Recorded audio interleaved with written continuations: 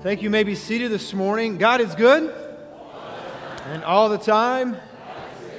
That is awesome. Why don't you turn with me to Isaiah? We're going to look at that scripture again in a moment. Isaiah 44.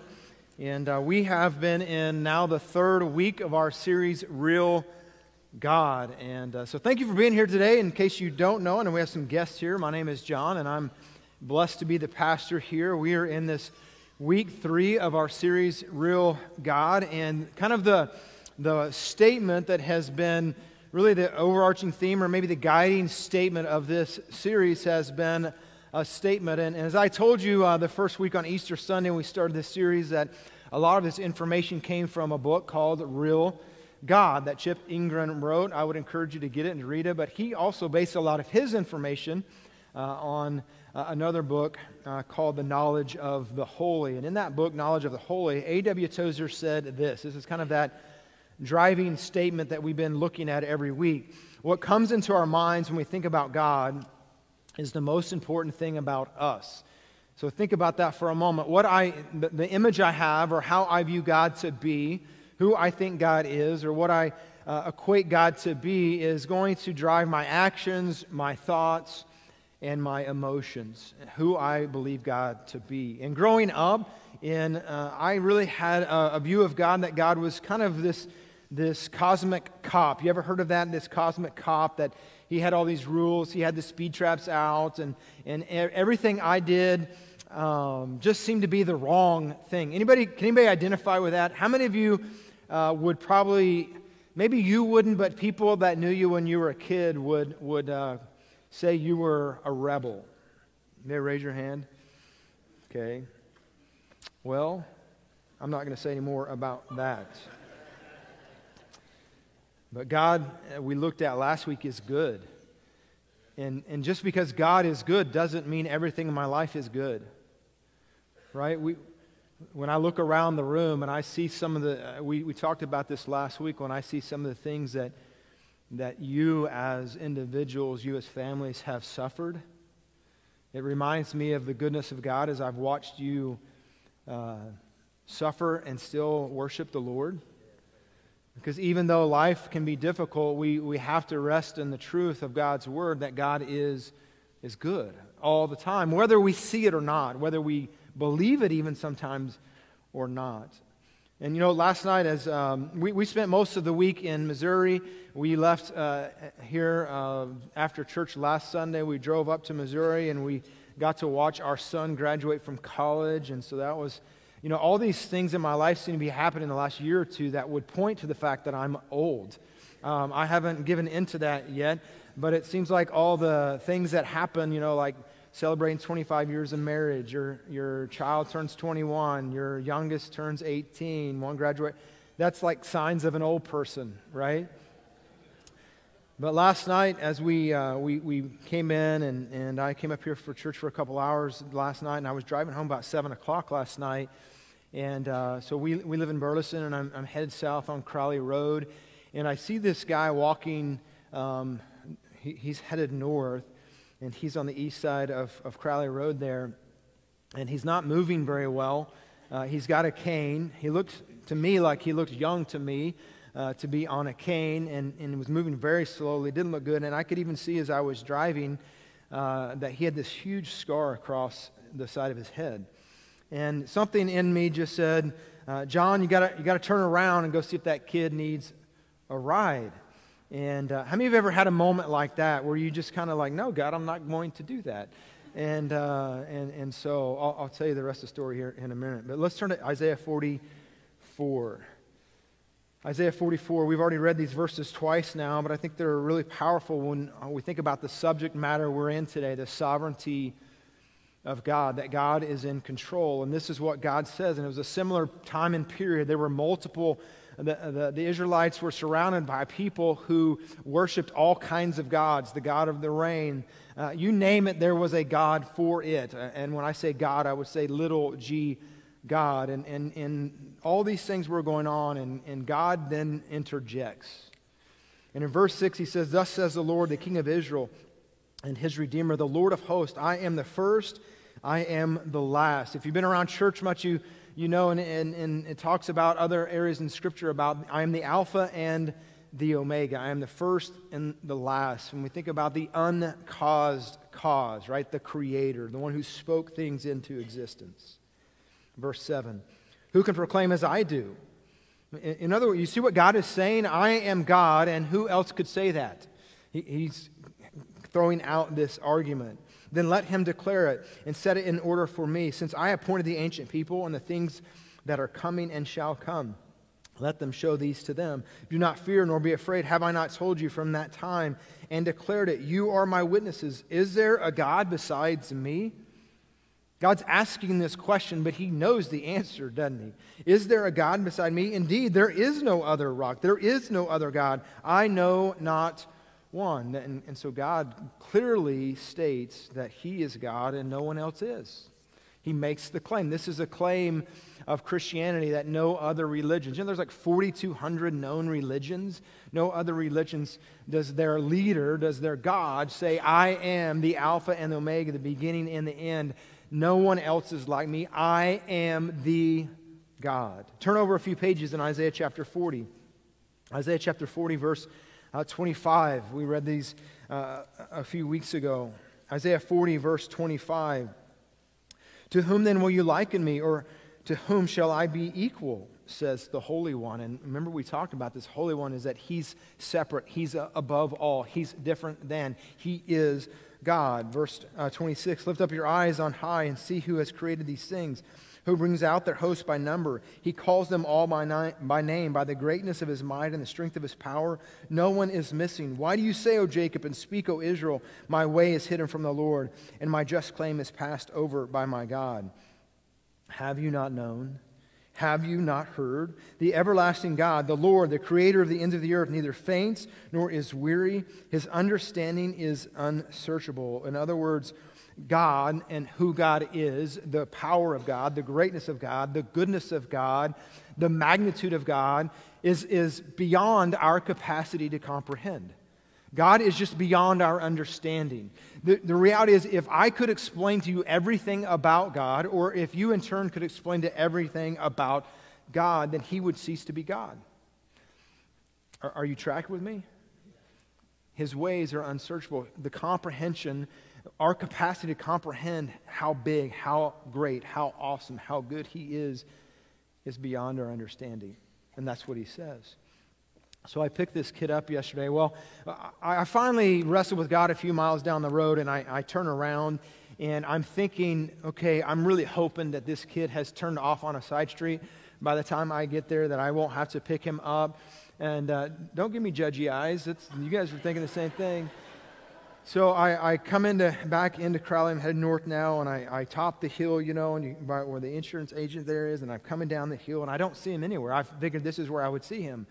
It's kind of open there. I can see a lot. And I don't see him. I was like, yes. So I obeyed God, kind of. It took me a few miles, but I obeyed God, and I didn't have to deal with this kid.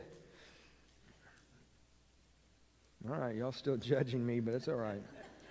And then all of a sudden I see this light, some reflecting light. It wasn't an angel. Don't get creepy on me. His cane was on the ground in the grass and had caught the sunlight.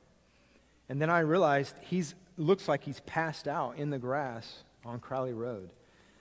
And now I'm like, oh, I should have turned around earlier is what I was thinking.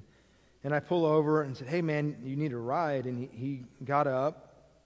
It took him a while to get in the truck. He was completely worn out, really tired, obviously had some physical ailments, couldn't hardly get his leg into the truck. And I said, man, what are you doing out here? He's like, well, I just needed some Wi-Fi, and so I walked to Walmart.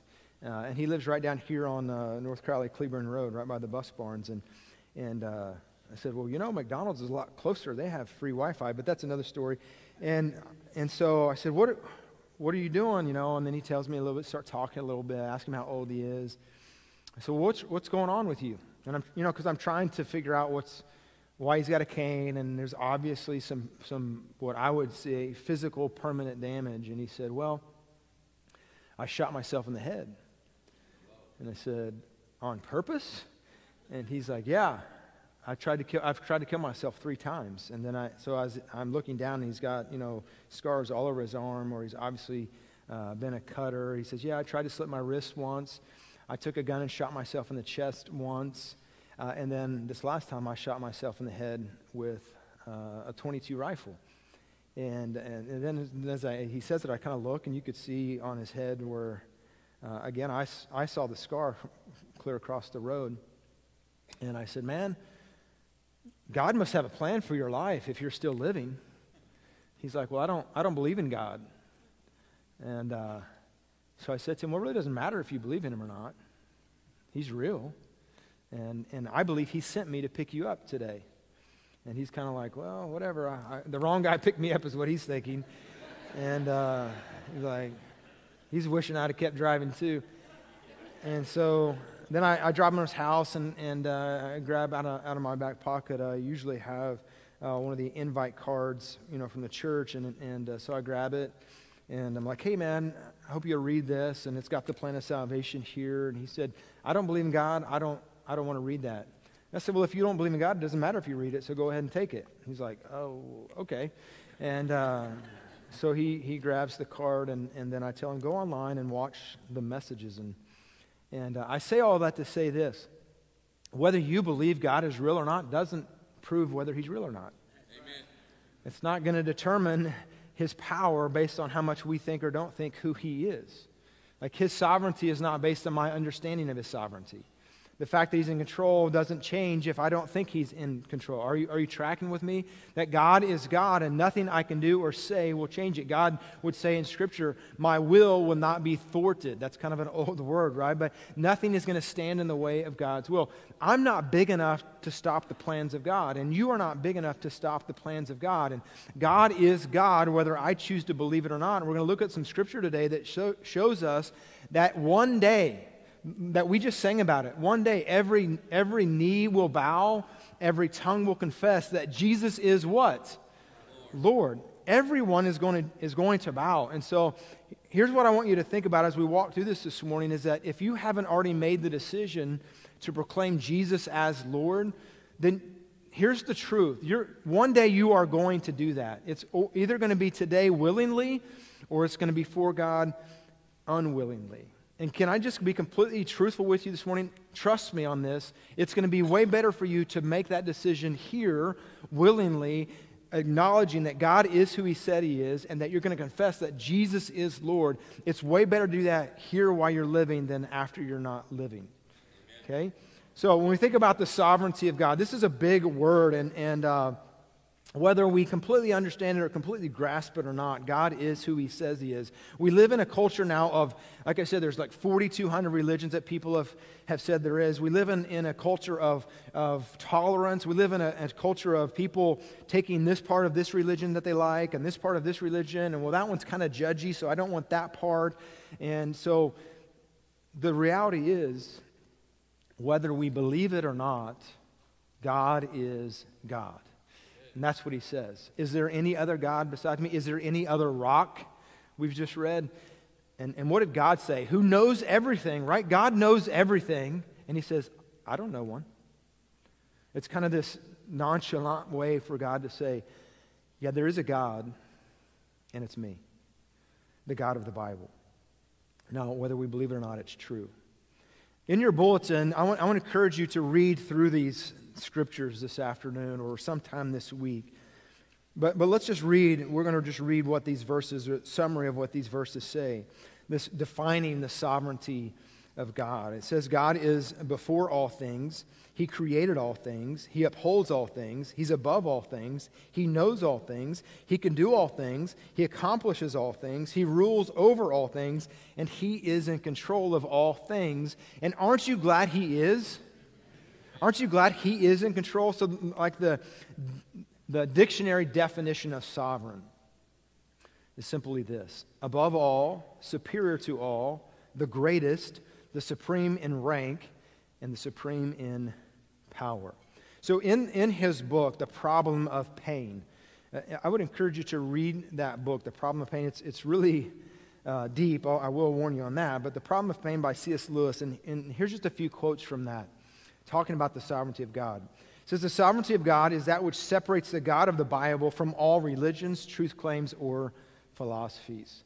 That God claims, I am God and I am control. I am the creator. I am above all things. All things consist because of me, and I control all things. That's what separates Christianity, the God of the Bible, from all other religions. He goes on to say, when we say God is sovereign, we declare that by virtue of his creatorship over all life and reality, and his all-knowing, all-powerful, and benevolent rule, that he is in fact the Lord of all lords, the King of all kings, and in absolute control of time and eternity. And again, I would say, aren't you glad God's in control? Amen. The last part of this quote, nothing will come into my life today that he did not either allow or decree for my ultimate good. Again, this is a statement made for believers, and we'll talk about that in a little bit in Romans 8:28 and Genesis chapter 50. But real quick, there's 4 ways here that God reveals his sovereignty to us. And this isn't an exhaustive list. This is just maybe the top 4. But number 1 is this, that he has revealed himself through his titles. We've already mentioned a lot of these titles, that he's sovereign Lord, he's most high, he's the Alpha and Omega, the King of kings, the Lord of lords. Remember what he said to Moses, when they ask you who sent you, say, I am that I am has sent you. I am Jehovah, I am God. And so God identifies himself as sovereign, Lord, control, ruler, king, Alpha and Omega, the beginning and the end. He identifies himself through his titles that he is sovereign. The second one is he reveals his sovereignty through his promises. So Romans 8:28, a lot of us know this scripture. It says, and we know all things work together for good to those who love God. So this is a promise to believers. All things work together for good to those who love God, to those who are called according to what? His purpose. That God works things out for his purpose, for his glory. And as we looked at last week, that ultimately we have to trust that if it's in God's purpose, because God is good, that ultimately it's also for my good. Not meaning that everything is good, but that God will work things for my good. In Genesis, we see the fall of man. We see most of the doctrines that are kind of play out in Genesis, the fall of man, and then, but we see there's 25% of the book of Genesis, the very first book in the Bible here, about one man, Joseph. The story of Joseph takes up the last 13 chapters of the book of Genesis. And the story of Joseph reminds us of this quote we already read, that nothing as a believer is going to come into my life that's not decreed or allowed by God. There's really 2 stories. We won't take time to tell all the story, but there's really 2 stories in the Old Testament that would kind of highlight those 2 aspects, the decree of God and the allowance of God. We kind of see in the story of Joseph that it looks to me like God has orchestrated the events for Joseph's life, and we'll see at the end of the book of Genesis why he orchestrated all those events. We'll talk about that in a minute. But if you look at the story of Job, and Job had everything, life was great. Remember, Satan came to the Lord and said the only reason that Job loves you and worships you is because you've given him everything, and because of your blessings. If you removed all the blessings, then Job's going to curse you. And so God allowed Satan to take a lot of things from Job. But who was in control of all that? It was God. Remember, because Satan did a lot of different things, took his family from him. And then he came back, and Job was still worshiping God, and he told the Lord, well, if you let me touch his life, if you allow me to make him sick, then he'll curse you. And again, God allows for him for more testing. And so we see that idea of God allowing things in his life for his good, for God's glory. But the story of Joseph, right? Joseph was the young boy, and he was the favorite kid. And how many of you think you're the favorite kid? Okay, you're probably not, but how many of you think you're the favorite grandkid? Any favorite grandkids? Somebody asked me that yesterday, and did you and your brother argue about who was the favorite? I was like, no, I always knew I wasn't the favorite, so it didn't really matter. But Joseph was a favorite, and his brothers hated him, so his brothers were going to kill him, and they decided, let's not kill him. Let's at least get some money out. They sell him into slavery. You remember the story, and they go back, and their dad thinks that Joseph has died, and so he gets sold into slavery. He goes to Potiphar's house, and he's like the commander in the army, and Joseph proves his value and is like second in command of this household. And then Potiphar's wife wants to sleep with Joseph. Joseph says no, so then she tells her husband that Joseph tried to rape her. He gets thrown into prison, all because he did what was right, because he was obedient. He finds himself sold into slavery. Then he works his way to the top, gets thrown in prison. And then as the story goes, a few years later, he finds himself back the number 2 of all the command of Egypt. And God has blessed him. And remember, his brothers come back because there's this famine. They come before Joseph. They don't realize it's Joseph. They finally find out it's Joseph. And everything's great. He forgives them. Life is good. They bring the dad back. The dad sees, oh, my son is alive, and had this great reunion. Then the dad dies. And what do the brothers think? You remember towards the end of Genesis, they're like, Joseph, he was nice before when dad was alive, but now that dad is gone, I bet Joseph's going to have us killed. Because he probably would be just in doing that, right? After what they did to him. And they come to Joseph, and Joseph hears this. Joseph hears that they're questioning the integrity and the honor and the grace that Joseph has given them, that surely now that dad is gone, he's going to kill us. And here's what is known as, or what people would call, the 50-20 principle. Genesis chapter 50, verse 20. Joseph said this to his brothers. But as for you, you meant evil against me, but God meant it for good, in order to bring about, as it is this day, to save many people alive. In other words, Joseph is saying, you could not stop God's plan for my life. That God planned for this to happen so that as it would go, there was the famine. Joseph's family came, about 70 of them came into Egypt, and about 400 or 500 years later, the 70 are now 2 million, 3 million people. And so what Joseph is saying, this was all God's plan. God was in control. And so if God is going to promise that I can, in Romans 8 we read, that if I can work all things for good, can he work all things for good if he's not in control? He can't. So he makes these promises. We've already alluded to this. It won't take much time this morning, but Philippians chapter 2, verse 9 through 11, it says, therefore God also has highly exalted him and given him a name which is above every name, that at the name of Jesus every knee should bow, of those in heaven, of those on earth, and those under the earth, that every tongue should confess that Jesus Christ is Lord, to the glory of God the Father. That's a big promise, and only God can make that promise. Only God can fulfill that promise. So God reveals himself through his titles, through his promises, and then number 3 here, through prophecy. Through prophecy. And you know, the third of the Bible as it was written was prophetic.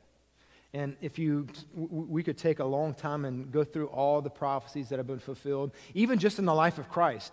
Jesus fulfilled a lot of prophecies. Even in the last few days of his life, he fulfilled a lot of prophecies.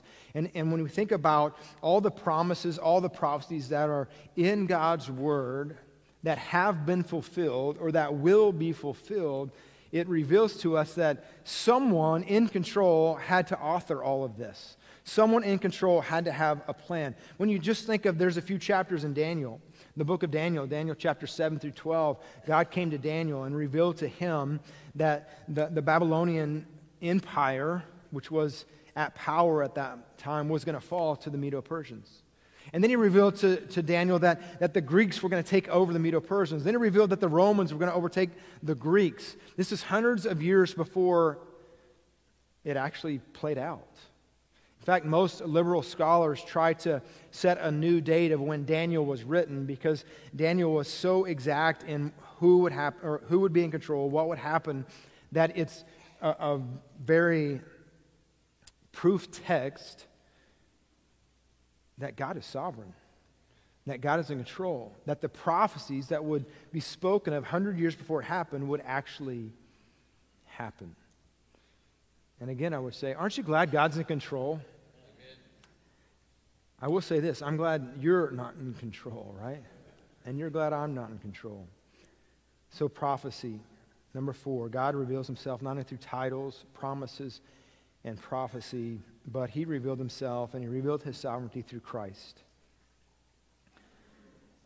Galatians 4, chapter 4, verse 4 says, "But when the fullness of the time had come, God sent forth His Son, born of a woman, born under the law." And so this picture here of born out of the fullness of time, you get this idea, especially when it's talking about in this that Jesus was born, this idea of an expectant mother. That it's the signs are obvious, right, for an expectant mother, that the fullness of time has come, right? Are you tracking with me? And when they were talking about Mary and Joseph and baby Jesus, remember how I said when she was great with child, right? Are you guys tracking with me? When she was great with child. So this picture of in the fullness of time. Why was He born when He was born? Why was He born where He was born? A lot of it was because He was fulfilling prophecy. But also when you think about the time and period of history of when He was born, at that time the Romans had pretty much taken over the world, the known world. There was a common language for the first time in a long time that was this trade language, the Koinonia Greek, which would be a great time for a great message to show up, wouldn't it?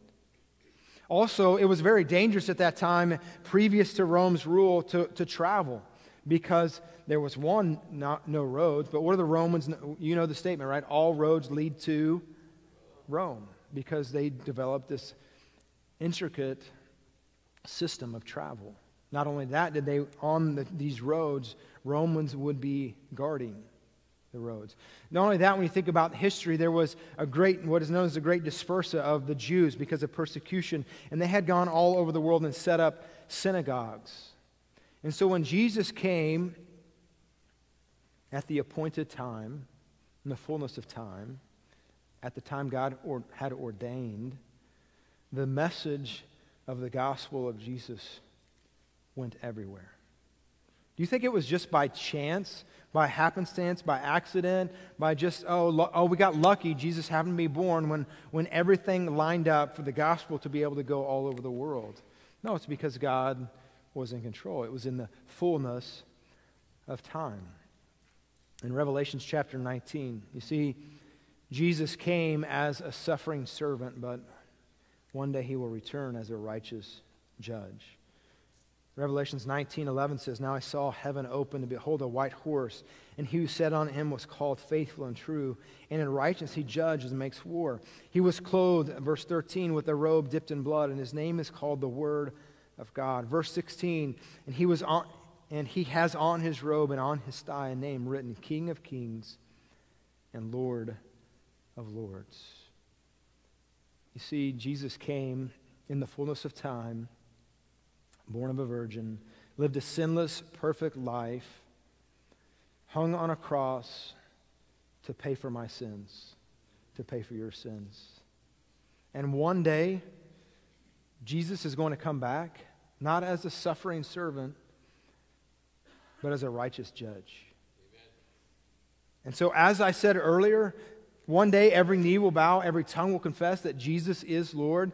And can I say right now, this is the best time for you to do that. This is the best time for you to surrender your life and say, I believe that Jesus died for my sins so that I can have eternal life, so that I could have a relationship with God in heaven. Now, when we think about this idea, this word, this truth of Scripture we've kind of walked through this morning, the sovereignty of God, there's always two questions that come up. And we're going to try to answer those quickly this morning, but there's always two questions that come up when we talk about the fact that God is in control. They're not on your outlines, so you might want to write them down, but here's the questions.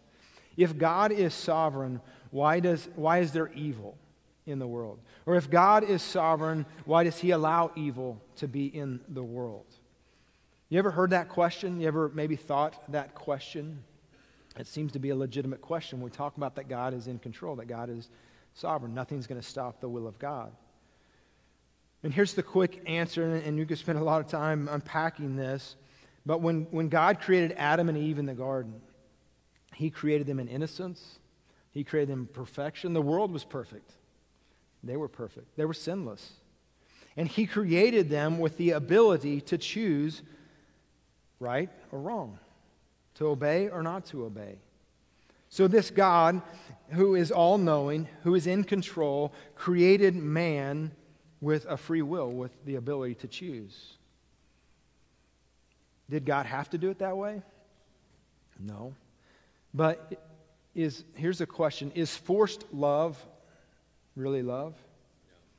No. Could God have forced Adam and Eve to love him? Of course he could have. But is that real love? No. So he gave them a free will. And we know how that ended, right? They chose wrong. They chose to sin. They made a deliberate choice to sin. And because of their sin, there is evil in the world. So God did not create evil, but he created mankind with a choice, and we chose evil. So the question, why does God allow evil? Because he allows us to have a choice. And we continually choose to serve ourselves instead of choosing God. The next one, question that always comes up is, if God is sovereign over all people and events in history, doesn't it kind of make a sham of any kind of responsibility? Like if I can't change God's heart, I can't change God's mind, I can't change God's will, if God is ultimately in sovereign and in control, then do I really have any choice at all? Are you guys... So here's what's interesting. I'm going to ask Dave to come up here. You guys how many of you have been looking at this teeter-totter, right, this whole time? Real question as he makes his way up here. Who calls this a teeter-totter, and how many of you call this thing up here a teeter-totter? All right, how about who calls it a seesaw? All right, so we have team seesaw and team teeter-totter. And if you say that a bunch of times, you're probably going to get tongue-twisted. But teeter-totter, raise your hand. Seesaw. Wow, it's like... I don't even know what I would call it. Once you ask the question, I'm like, I don't know. I think I call it whatever I want to call it. But let me explain something for you real quick. So on this we have, and you may not be able to see it very well, but this side here represents the sovereignty of God. That side over there represents the responsibility of man. And there's two extremes here. All right, two extremes in what would probably be known as, how many of you want to know who weighs more, me or Dave? Well, let me empty my pocket. All right. So, if we think about, we got to see. Oh. It's a surprise. Now I feel like a little kid sitting here. All right. So, there's two extremes. Well, there's a lot of phones right here. Hey, how you doing? There's two extremes. Okay? The sovereignty of God, in one extreme to that is what would be extreme Calvinism. Okay, so we're going to try to unpack 500 years since the Reformation of the free will of God and the sovereignty in man with an illustration of a seesaw. Okay? We got it, all right? So this has been a debate for like 500 years. The sovereignty of God, the free will of man. The extreme of sovereignty of God would be like this, right? I don't know if I can hold... There we go. The sovereignty of God... How many of you like me just to jump off this right now? See, me and Ben were doing this yesterday, kind of practicing, and it was, never mind. I've always been the big kid, so this is fun. But anyways, I lost my train of thought. So 500 years. If the extreme Calvinist view is it's all God, and then man has no responsibility. In other words, we're puppets. God didn't create us to be puppets. God created us to have choice, to have a free will. And so the sovereignty of God and the free will of man, here's how I always explain it to for me trying to understand this. I believe the Bible teaches both, and that they never really intersect. So think of it in a way of a road, and God's sovereignty is going in one direction, and man's free will is going the other direction, and guess where they're going to meet up? I don't know. Just thought I would ask. No. When we get to heaven, we'll know. Dave was kind of pointing like this, that this subject and this, again, there's been 500 years of debate over this, and a lot of times it's not healthy debate. And Dave kind of illustrated it this way, that studying the sovereignty of God and the free will of man, it's kind of like getting above the clouds and looking and seeing, but we're not supposed to live up there. Right? We're supposed to come down here and be normal people, right? When we think about the opposite of this, I want to go in there too, right? Hey, you guys like my socks? Look at that. When we think about the opposite of it is what would be known as Arminianism. So you have John Calvin, who I don't think intended to be what everyone says it is now. And then you had Jacob Arminius, who kind of refuted Calvin and went to the extreme opposite end of that. So now no longer does God have any control. Like I have no control right now, and I'm kind of scared. I have no control, and everything is on his responsibility. If he doesn't do it, well, God's just here hoping Dave will walk across the street and tell his neighbor about Jesus. Because God has no control over it. And that's not really what the Bible teaches either. And in Romans chapter 9, 10, and chapter 11, 9, 10, 11, Paul talks more about these two things than in any other 3 chapters in the Bible. You ought to take time to read if you really want to get a headache. But at the end of the chapter, in chapter number 11, verse number 33, Paul, in this debate or this argument, he's like, for the church, for our context, our healthiness of the church, this is not something to be debated. It's supposed to be something that we just understand. But look, this is how it's on the screen here. Verse 33, oh, the depth of the riches of both the wisdom and knowledge of God. Think about that statement. We've already read the statements, the verses that say His sovereignty is beyond the capacity of my comprehension. And Paul says the depths of the riches of both the wisdom and knowledge of God, how unsearchable are His judgments, and His ways are past finding out. Verse 34 then says, for who has known the mind of the Lord, or who has become His counselor? Like, we're going to tell God, right? It's similar to what he asked in Isaiah 44. Is there any other rock besides me? No, there's not that I know of. Verse number 35 then says, or who has first given to Him, and it should not be repaid to Him. Verse 36, for of Him and through Him and to Him are all things. To Him be glory forever. Amen. Aren't you glad God's in control? Let me show you another verse. Ephesians chapter 1. Ephesians chapter 1, verse number 11 would be more to my side of this teeter-totter or seesaw, right? It says, in Him we've obtained an inheritance, being predestined according to the purpose of Him who works all things according to the counsel of His will. Do you see the sovereignty of God in that verse? That God is in control, that He has predestined, that He has made the decision according to the counsel of my will, right? What does it say? According to the counsel of His will. So verse 11, Ephesians chapter 1, in fact, if you want to read the whole chapter of Ephesians, most of the chapter would be teaching this side of the equation, the sovereignty of God. But look at verse number 12 and 13. Verse number 12 and 13, here I think there's a lot of places in Scripture you can find both the sovereignty of God and the free will of man taught in the same place. Here, to me, is one of the most clear passages of Scripture. So in verse 11, what we already read says that we were predestined according to the counsel of His will. Like God's in control. He's got it. But verse 12 says that we who first, what's the word there? Trusted. So whose responsibility is it to trust? You see the free will of man, the choice now, the responsibility goes back from this side to this side. God's in control, verse 11, but verse 12 says that he who first trusted in Christ should be to the praise of His glory. Verse 13 also, twice will say this, in whom you also what? Responsibility of man. Have you not heard the word of truth, the gospel of your salvation, in whom also having what? Believed. Responsibility of man, that you must believe. And then you see the sovereignty of God. You were sealed by the Holy Spirit of promise. You see how they work together? There's this healthy balance that I can't completely understand to you, but it seems very clear to me in Scripture. And Robbie Gallagher would say it this way. In our culture, we obviously have a Western mindset. And our Western mindset makes us think that it has to be either or. Like it can't be this. One has to be right. One has to be in control, right? It's either God or it's me. It can't be both. I'm still a little nervous. That's our Western mindset. The Eastern mindset, in which the culture this would have been written, they look at things differently. It's not either or, it's both and. It's both and, that it can be both.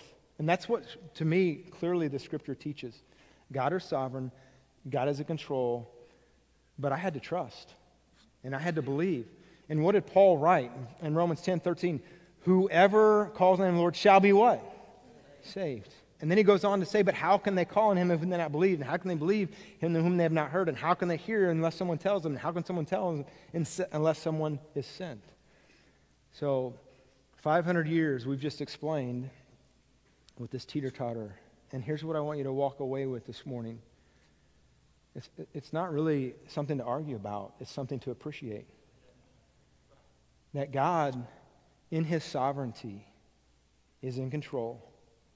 And he's allowed me to be a part of what he's doing so that I could invite someone to make a choice to place their faith in Jesus. Isn't God pretty awesome? That's what we want to walk away with. All right, we're going to have to get off this together. Ready? 1, 2, 3.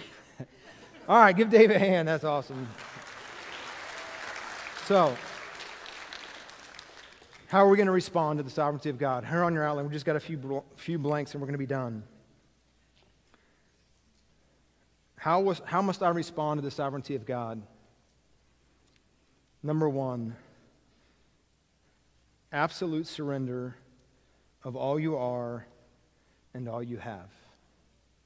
If God is in control, and He's revealed that through His titles, through His promises, through His prophecies, and through Christ. If He is in control, the proper response is for us. The word here used was bow. What we've been talking about, that one day, at the name of Jesus, every knee shall what? Bow. Every tongue will confess. And I think there's 2 aspects to this. When I was 17 years old, I made a decision to bow. In other words, I made a decision to call on Jesus for my salvation. It was a decision I had to make. I grew up in church, and just because I grew up in church and my dad was a pastor didn't mean that God was Lord of my life. I had to bow my own heart, my own will, my own desires and say, God, I can't get to heaven without you. And I place my faith in you. And some of you today, I would bet that some of you today need to make that same decision. That you're going to surrender your life and your heart and your will and your salvation to God. God, I trust in you. I believe you. The other aspect of that is that Scripture talks about that for us as believers, that surrender to God really is a daily decision. It says daily take up your cross and follow me. Daily deny yourself. And so what is it in our life currently, right now in your own life, that you have not surrendered to the Lordship of God? Is it your kids? Your work? Your relationships? Your money?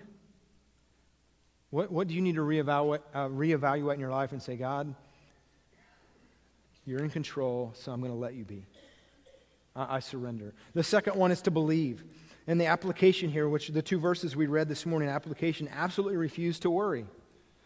Absolutely refuse to worry. If God is in control and God is good, if everything as a believer, God is going to work for my good, if everything in my life has either been decreed or allowed by God, is there any reason for me to worry? Now, I'm not saying this is easy. And for some of us, let me rephrase that, for some of you, worry comes really natural, doesn't it? So you have to answer every day. Is God in control? Is God good? Yes. Yes. Then I'm going to believe, and I'm going to stop worrying. I'm going to trust. Number 3 is behold. Behold. The application here is to worship. Worship God for who He is, not merely for what He has done. This is similar to God is good not because He does good things for me, but God is simply good. God is worthy of my worship. Is God worthy of your worship, yes or no? He is worthy of our worship. I'm going to ask Ben and them the team to come up. And as they come up, we're going to end this morning by reading this passage of Scripture. All right? I want you to read it with me. Psalms chapter 150. Psalms chapter 150. And after we get done reading, we're going to spend a moment in prayer. Then we're going to finish the service today singing this song, Jesus Paid It All to Him I owe. Aren't you? I'm so thankful for the cross. And this morning, here's what I want you to understand this morning. That first one we talked about, that I'm going to bow. Some of you in here today need to make that decision. You need to make the decision that I'm going to surrender my life to the Lord, that I've never placed my faith in Him for my salvation. Can I urge you, can I beg you, can I plead with you this morning? In a moment when we stand, there's going to be a group of us, men and women. We're going to be standing here. We're going to be facing you. And if you'd like to know how to place your faith in Jesus, would you just walk up as we're singing in a moment and just say, I want to give my life to Christ. We would love to share with you how to do that. Maybe this morning you need to surrender some of your worry.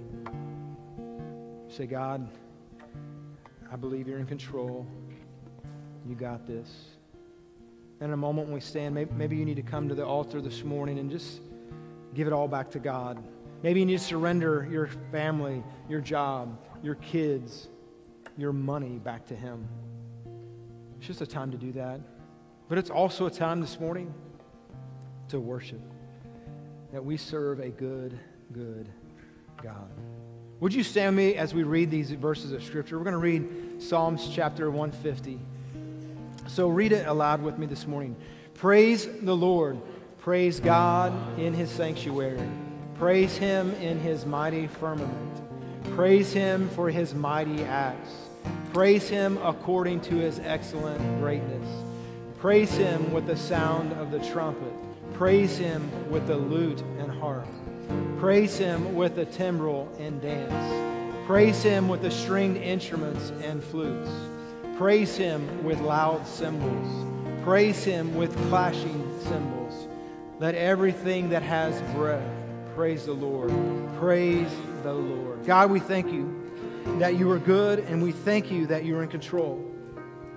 Lord, I pray as we close out this service this morning, if someone does not know you, if they've not placed their faith in you, that they would walk down here this morning, they would shake someone's hand and say, I need Jesus. Lord, as we close out this service in worship, Lord, we want to praise you. We want to thank you for Jesus. We want to praise you in song. We want to praise you, as it said, with clashing cymbals. God, we want to praise you with everything that we have. May our worship be worthy of you. We love you and we praise you. It's in the precious and powerful name of Jesus that we pray. Let's worship together as we sing this morning.